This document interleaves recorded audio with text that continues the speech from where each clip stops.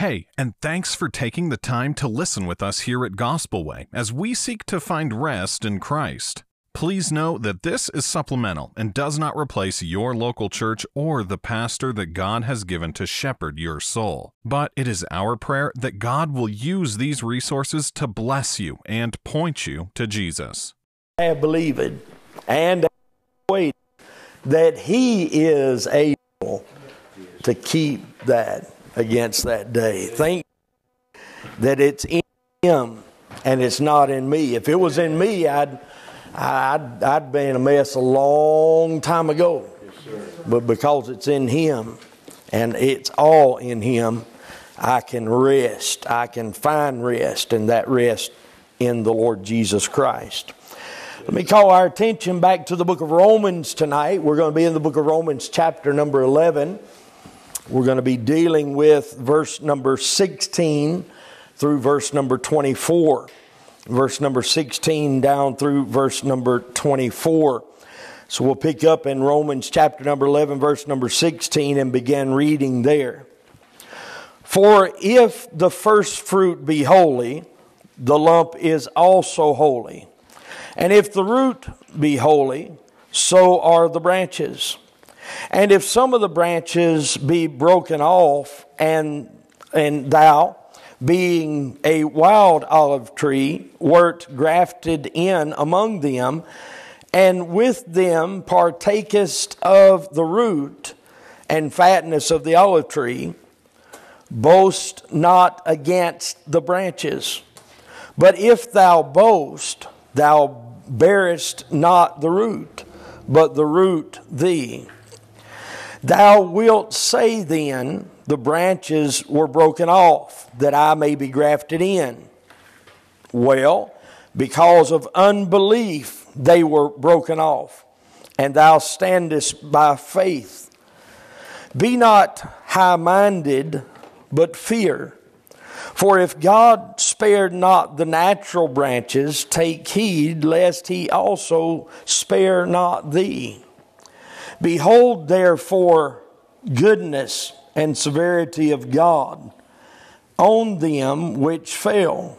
Severity, but toward thee goodness, if thou continue in His goodness, otherwise thou also shalt be cut off. And they also, if they abide not still in unbelief, shall be grafted in, for God is able to graft them in again. For if thou wert cut off of the olive tree, which is wild by nature, and wert grafted contrary to nature into a good olive tree, how much more shall these, which be the natural branches, be grafted into their own olive tree? Let's pray. Father, once again, we thank you for the opportunity to gather around your word corporately. We thank you for the privilege that you've given us to look into your word this evening. Lord, I pray that you would illuminate your word. I pray that you would magnify yourself. Help us to be careful to glean from your word what would be pleasing in your sight. Lord, I pray that you would do in our hearts that only you can do, that you would speak to our hearts. And Lord, I pray that you would speak to us corporately and yet speak to us individually. Lord, help us to gain from this evening that would be pleasing to you as individuals and as collectively together. Lord, we ask you now that you would do that you would have to be done, and may your name be edified and glorified in this place, for it's in Jesus' name we pray. Amen and amen. I want to deal with the subject tonight that I believe the Apostle Paul's trying to deal with, and that is guarding against spiritual pride. Guarding against spiritual pride. I think many times that many people have looked into this passage of Scripture and looked at this illustration and looked at it wrongly and walked away with different doctrines and different things from it that aren't there. Paul's using it for an illustration, and that illustration is a guard against spiritual pride. In fact, spiritual pride is have. And we're going to deal with that as we go down through this scripture tonight. But years ago, Ironside was the church there in Chicago. And while he was the pastor there, and I told you this illustration one time before, but he felt like he wasn't humble enough. He wasn't being humble before the people like he needed to be. So he asked one of his friends advice. He said, "What can I do to humble myself before others?" He said, "Well, you get what they called a sandwich board. You get the board that hangs in the front and back, and put the gospel upon that, and I'll wear that down in town Chicago, and you go about telling people about the gospel, and you tell them what Jesus Christ has done for them, and that'll help you to be humble before others." And he did that. He followed that advice. He did that. He came home. He took the sandwich board off of his neck. He set the sandwich board over in the corner. And the first thought that crossed his mind is, I bet no one else was humble enough to do what I just did. Spiritual pride is an adversary that you and I have. Many times I heard one preacher make a statement one time. He was preaching on Sunday morning. He said, "If you'll come back tonight," he said, "I'm going to preach a message tonight on my humility and how I obtained it." That's about our extent of humility. That's our extent of our spiritual pride, and it's something that we need to guard against. In fact, spiritual pride is a sinister enemy that each one of us have, and we need to continually guard against it. When we think about spiritual pride, who do we think about? We think about the Pharisees that we find in the New Testament. In our text, Paul counters this problem with an illustration.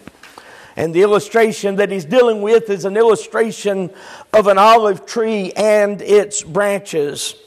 He shows the Gentiles that they are not the root, but they are the branches. And while the branches, even more so than just being the branches, they are the branches of a wild olive tree that God has cut off and He has grafted in. He begins to tell them that, and He tells them that they were cut off from a wild olive tree and they were grafted into a cultured olive tree, which is not only a cultured olive tree, but it is supported by the root. 3 times in this chapter, Paul warns against, he directly warns the Gentiles against spiritual pride. He warns them in verse number 18. He warns them in verse number 20. And he also warns them, and we didn't read this tonight, but he also warns them in verse number 25. They were no better than the Jews, but they were grafted into the tree by God's grace alone. And that's what Paul was trying to get them to see. He's trying to get them to understand. And one of the themes that we ought to have as the children of God is that you and I are saved by grace alone. And we're saved by Christ alone, through faith alone. And it's all to the glory of God alone. It's not for our glory, but it's for His glory. Amen. Thank God that we have those things in our life and we understand those things. He also encourages evangelism He encourages the Gentiles to evangelize toward those that are the unbelieving Jews. He tells them that in verse number 23, but in fact, God is moving toward that fact of saving Israel again and reaching out to Israel in the end time. He's going to reach out to them again, and there'll be a great multitude of Israel that will be born again. as we apply this to us and we apply this message this evening, the encouragement is that we apply this, that we guard against spiritual pride by remembering that salvation is by grace alone, and so maintaining faith and fear before God. We're saved by grace alone, through faith alone. Yes.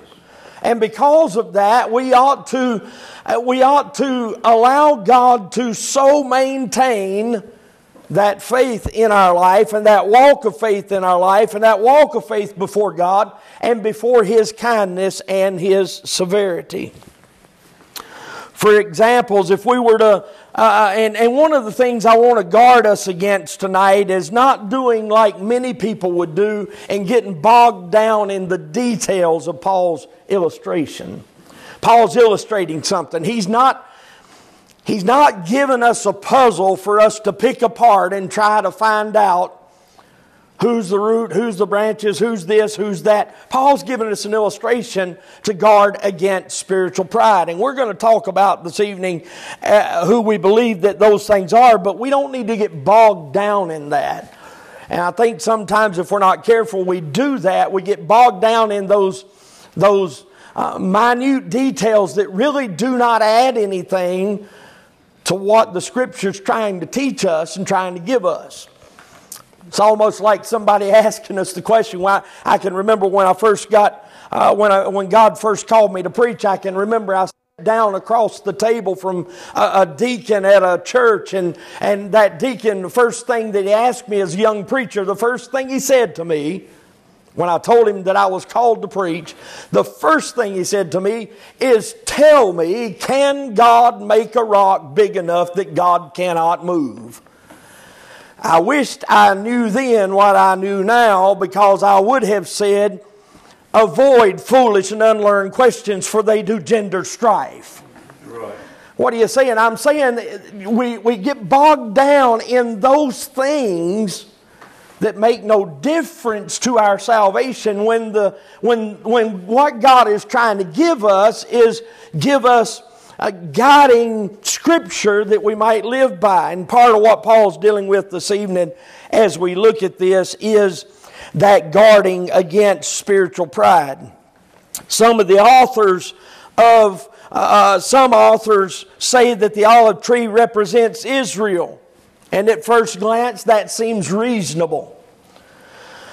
But if the tree were Israel, or the tree were Israel and the Gentiles, believers, were grafted into the tree, then they become Jews. And that's not what Paul's talking about.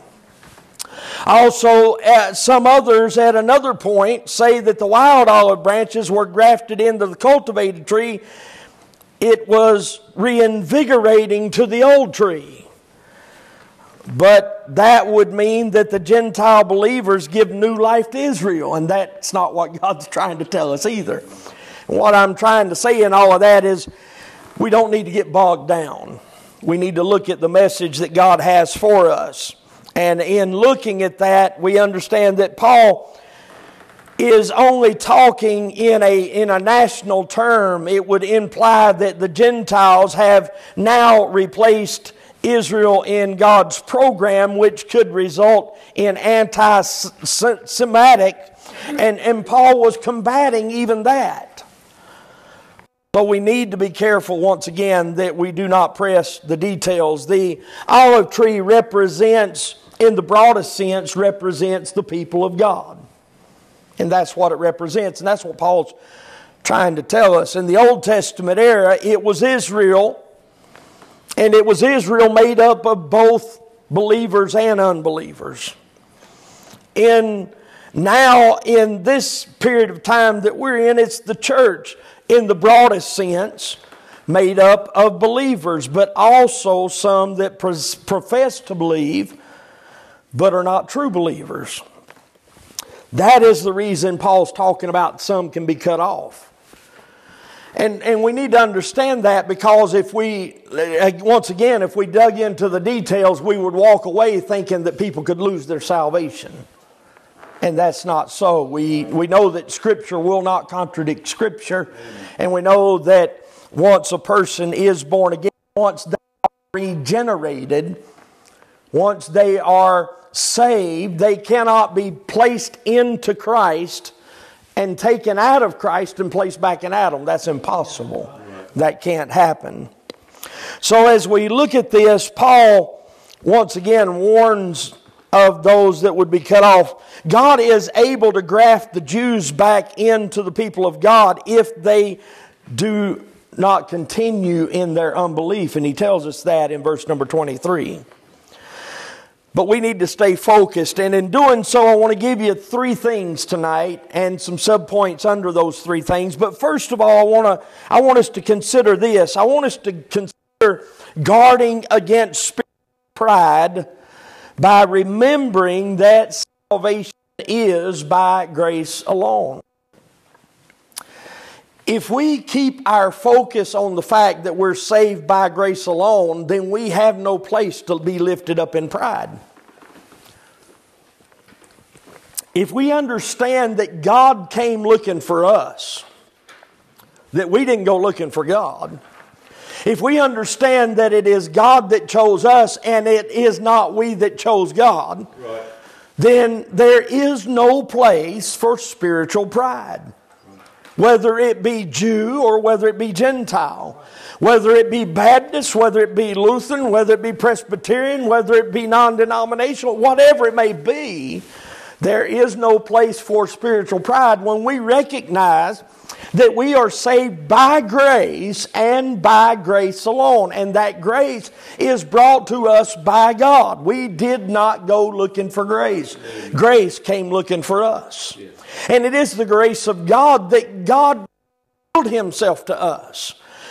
It was not our searching that brought us the knowledge of the grace of God. It is God who opened His grace to us and revealed Himself to us that allowed us to have that salvation. So we need to guard against spiritual pride, remembering that salvation is by grace and by grace alone. Spiritual pride creeps in when we forget that salvation is by grace alone. When we get lifted up in spiritual pride, it is because we feel like we have accomplished something. And that is the reason that people become pharisaical about the things that they do. And yes, I emphasize that word do. I'm afraid sometimes if we're not careful, even those of us who are saved by the grace of God, if we're not careful, we look at what we do or what we don't do, and we get lifted up in pride because we look at others who are doing what we're not doing, and they're not doing what we're doing. And because of that, we get lifted up in pride. The problem is, most of the time when we get lifted up in pride, it is because we're looking at someone else that's not doing quite as good as we're doing. Is that not true? When in essence, to be honest with you, in essence, what we should hold ourselves up against is God. And if we do that, there remaineth no room for spiritual pride. I promise you, when you place yourself beside God, you will come away humbled. Because you and I understand, and we've talked about this, and Brother Ricky mentioned it 2 weeks ago on Wednesday night. It's been mentioned even here today. Even our righteousness is as filthy rags in the nostrils of God. The very best that I could do, the greatest that I could do in my life, is as filthy rags in the sight of God. Therefore, I have nothing by which I can stand before God and hold myself up. The only thing that I can rest in this evening, Brother Charles, is I can rest in the fact that Jesus Christ is enough, has done what God told him to do, has been obedient to God, and I can rest because I'm in the Lord Jesus Christ. Amen. What a blessing to know that I'm in Him.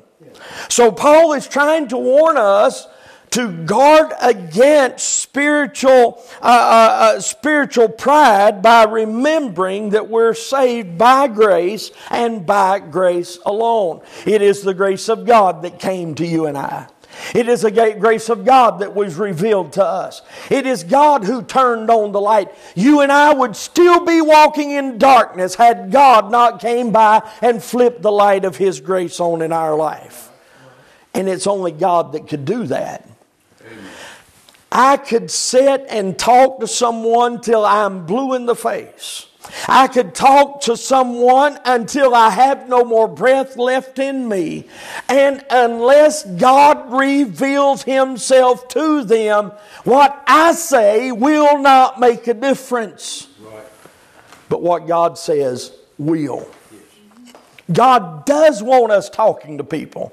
God does want us communicating the gospel to the lost. God does want us witnessing to people and telling them about the saving grace of the Lord Jesus Christ. God does want us to do that. But if God does not do the work, it will not be done. It does not matter what illustration I can come up with. It does not matter what story I can tell. It does not matter how hard I can tug on your heartstrings. What matters is that God turns on the light of His grace in your heart. It is not I.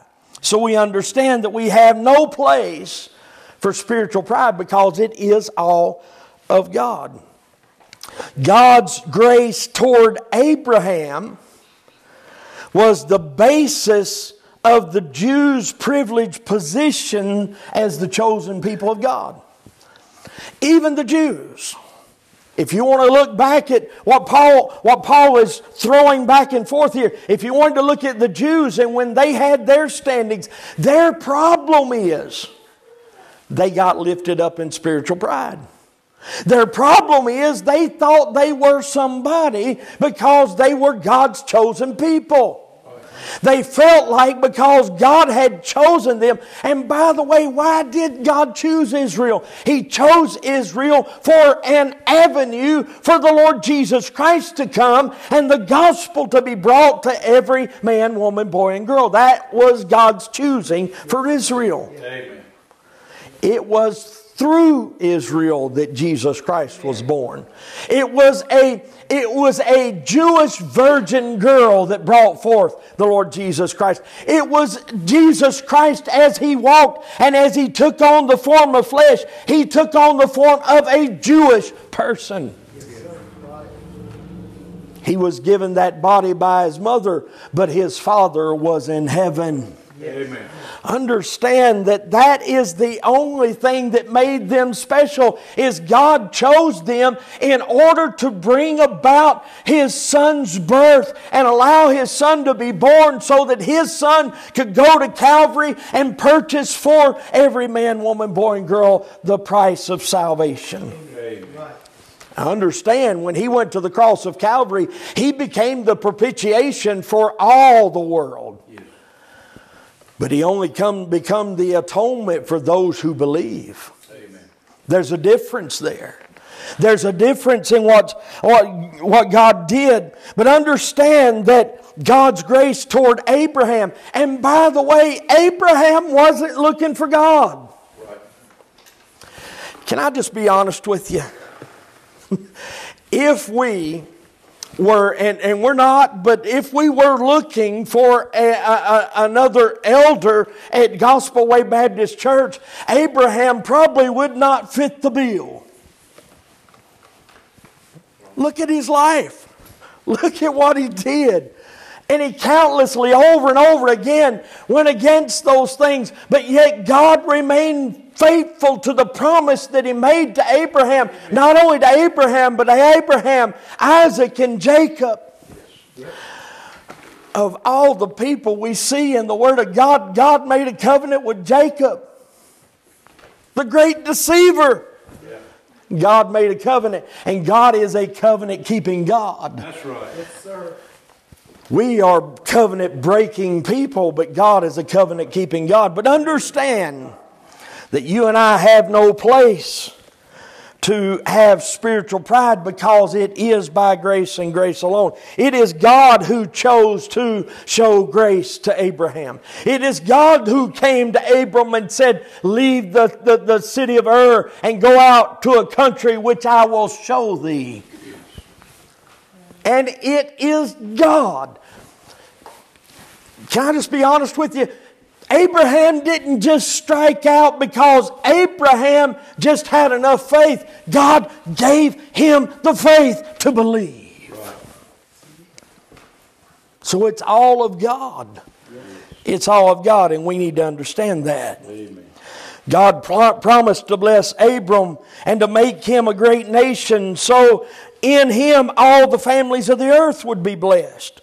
Later, he told Moses, told the Israelites in Deuteronomy chapter 7 verse 7 and 8, the Lord did not set His love upon you, nor choose you, because ye were more in number than any people, for ye were fewest of all people, but because the Lord loved you, and because He would keep the oath which He had shown unto your fathers, hath the Lord brought you out of the mighty hand, and redeemed you out of the house of the bondmen, from the hand of Pharaoh, king of Egypt. It was God who did that.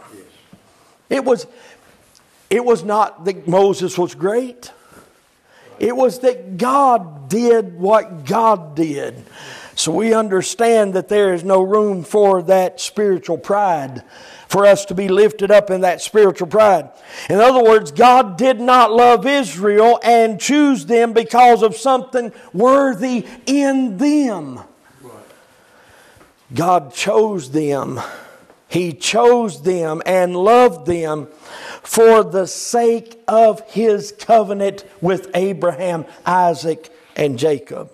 What a blessing to understand that God did what God did because God chose to do what God chose to do.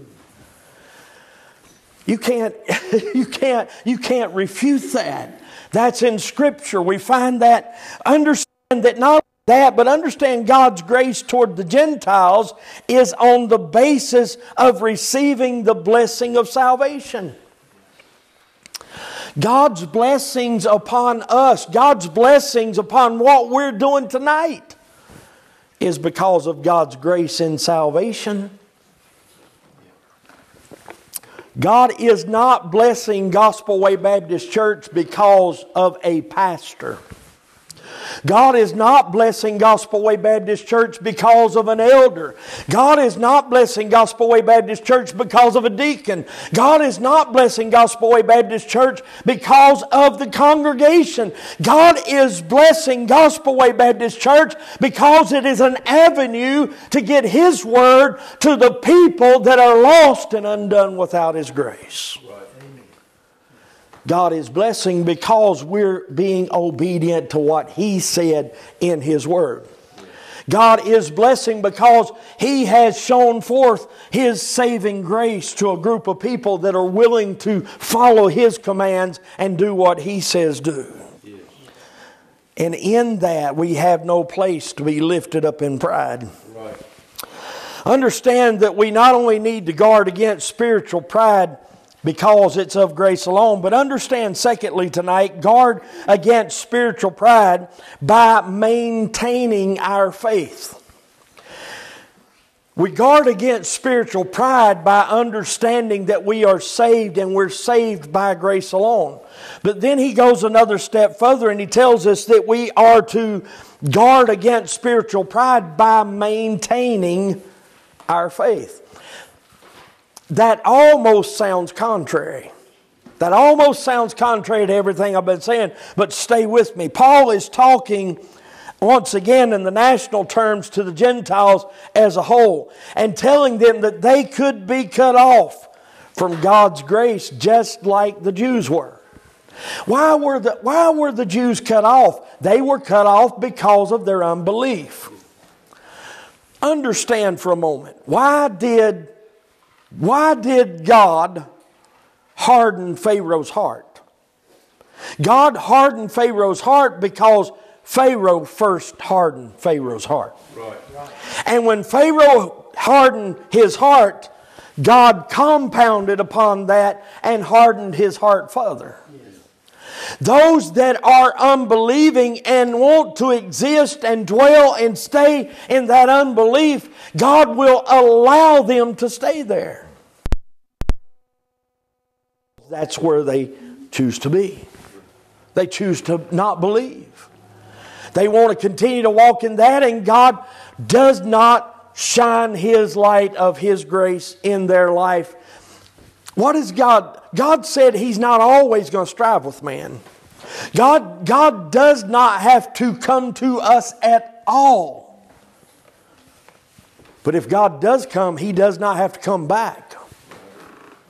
If we turn God away and we reject God, the Jews rejected God, and for that reason God said, okay, in your rejection, I'm just going to let you walk your way. I'm going to let you do your own thing.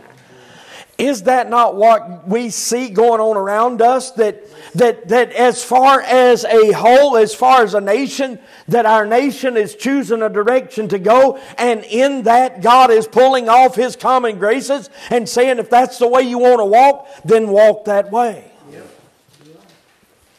The children of Israel did the same thing. The children of Israel said, give us a king. We want a king like other nations. God wanted them, and it was the purpose of God that they would be a theocracy, that they would be under God, and God would rule them.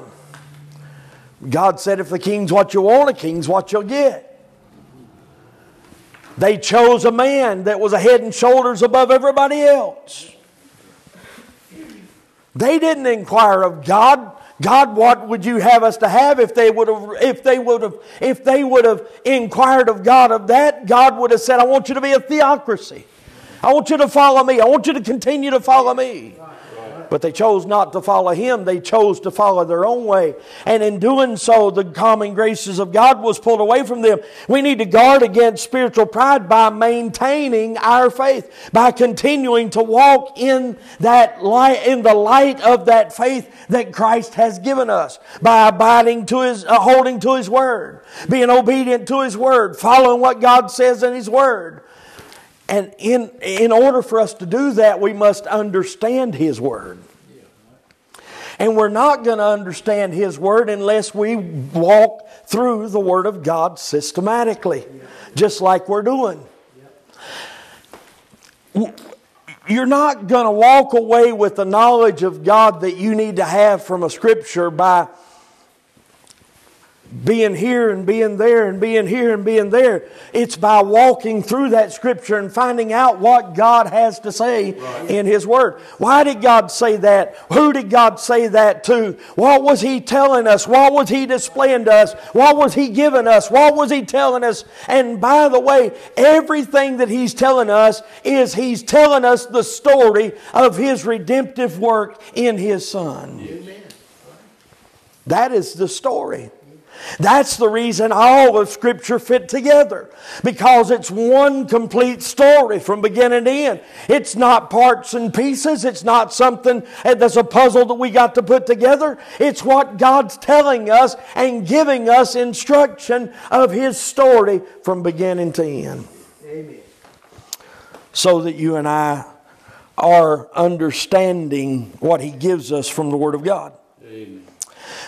Faith in Christ and faith in Christ alone is what you and I need. Faith in Christ by origin of its nature. The very faith in Christ by origin of its nature cripples our pride. If we're wholly depending on faith in Christ, then that's going to cripple any pride that you and I would ever have. Yeah. Understand this.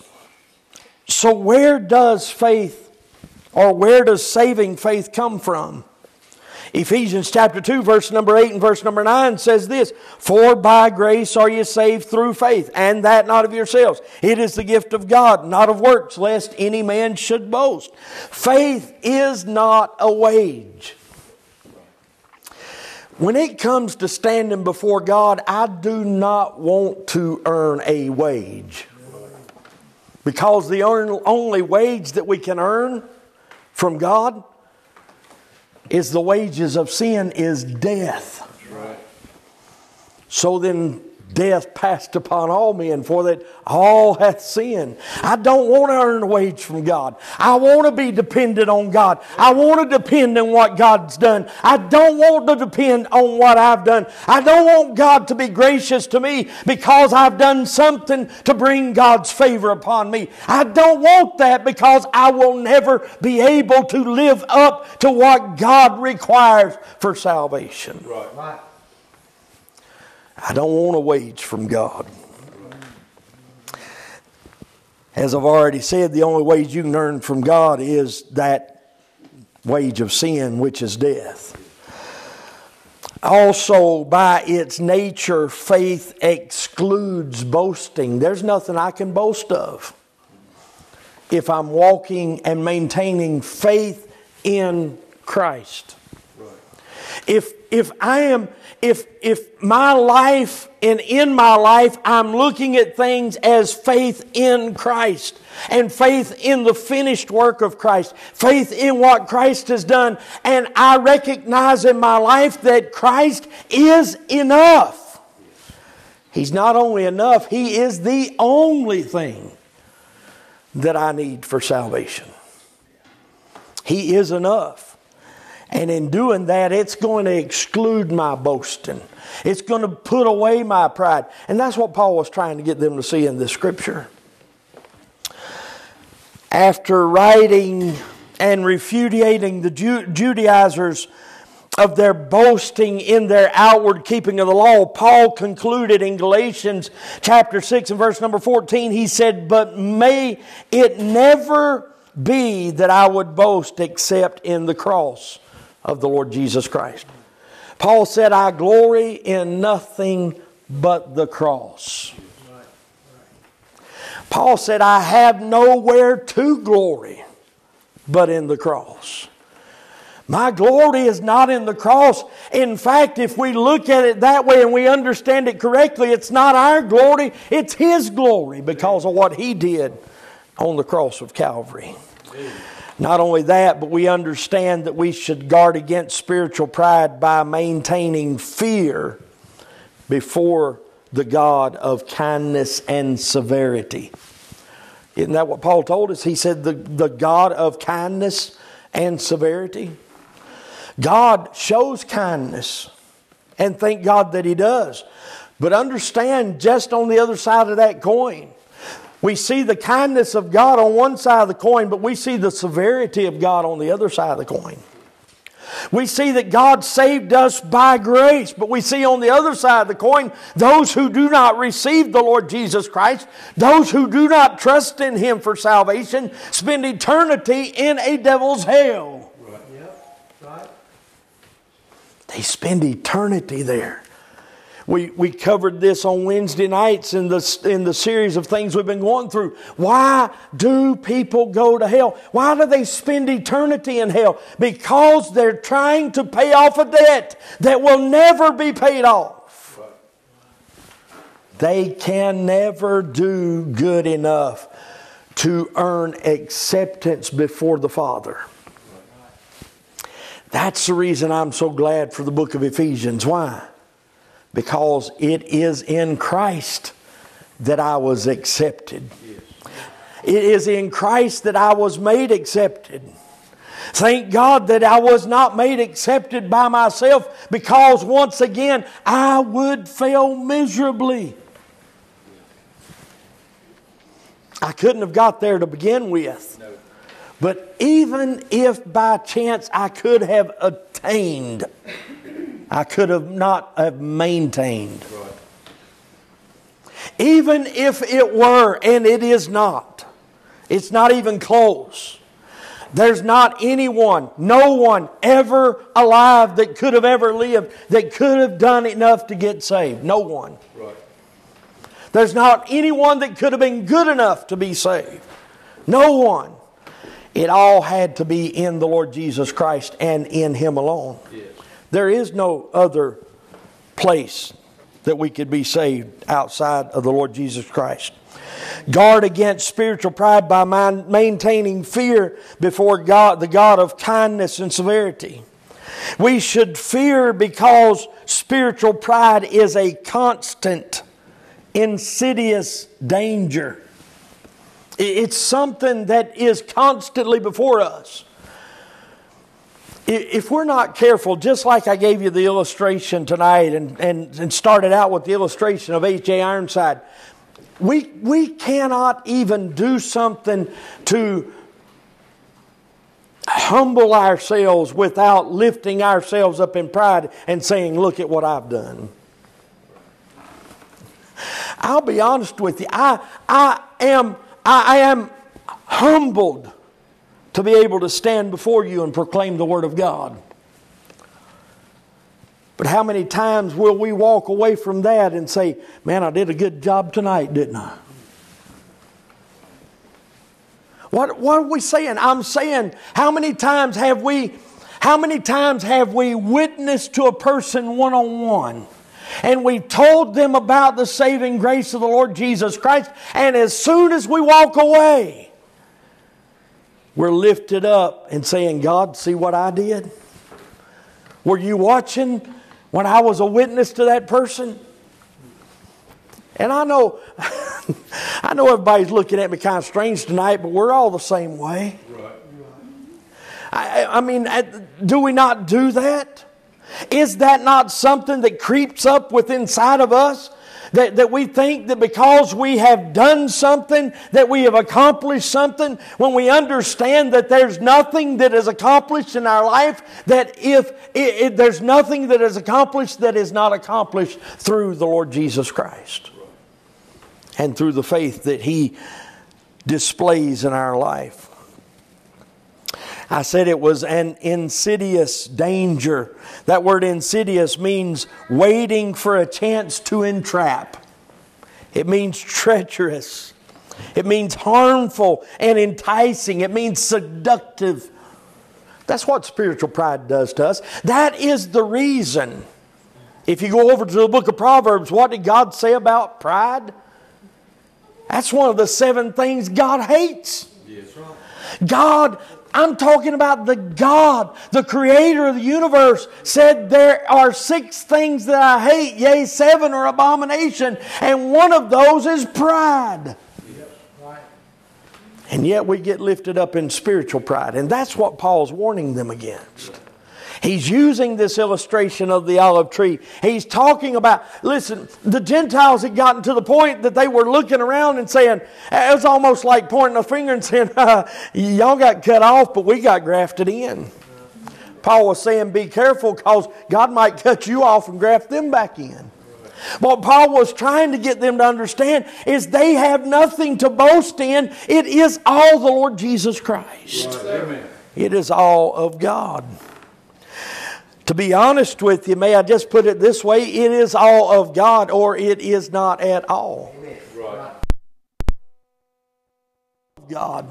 It is His faith. It is His grace. It is His maintaining. It is He that has allowed us to have access before God, but it is He that will finish the work. Yes.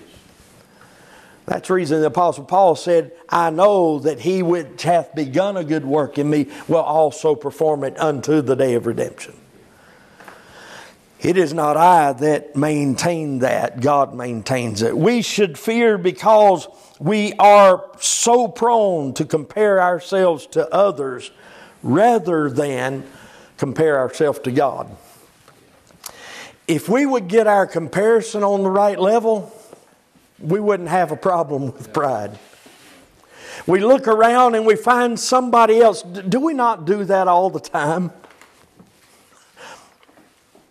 I'm not as big as they are. I don't weigh as much as they do. I'm not as ugly as they are. I haven't lost as much hair as they have. We do all of that.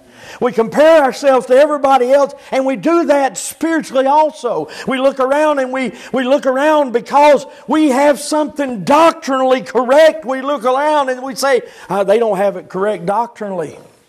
And we begin to point a finger. When we have no place for spiritual pride in our life. If we have something correct doctrinally, it is because God allowed us to understand it correctly. It is not because you and I became so wise that we could cipher and decipher the Word of God. It is because God allowed us to see from His Word those things. So understanding that it is all of God. We should fear because we are prone to drift from justification by faith to justification by works. If you know where spiritual pride comes in?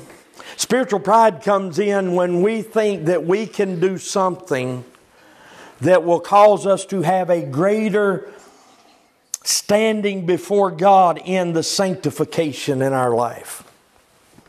That's where most of our spiritual pride comes in. When we feel like that we have accomplished something, that we have attained something, that we have made it to this point, which causes us to be more sanctified than someone else.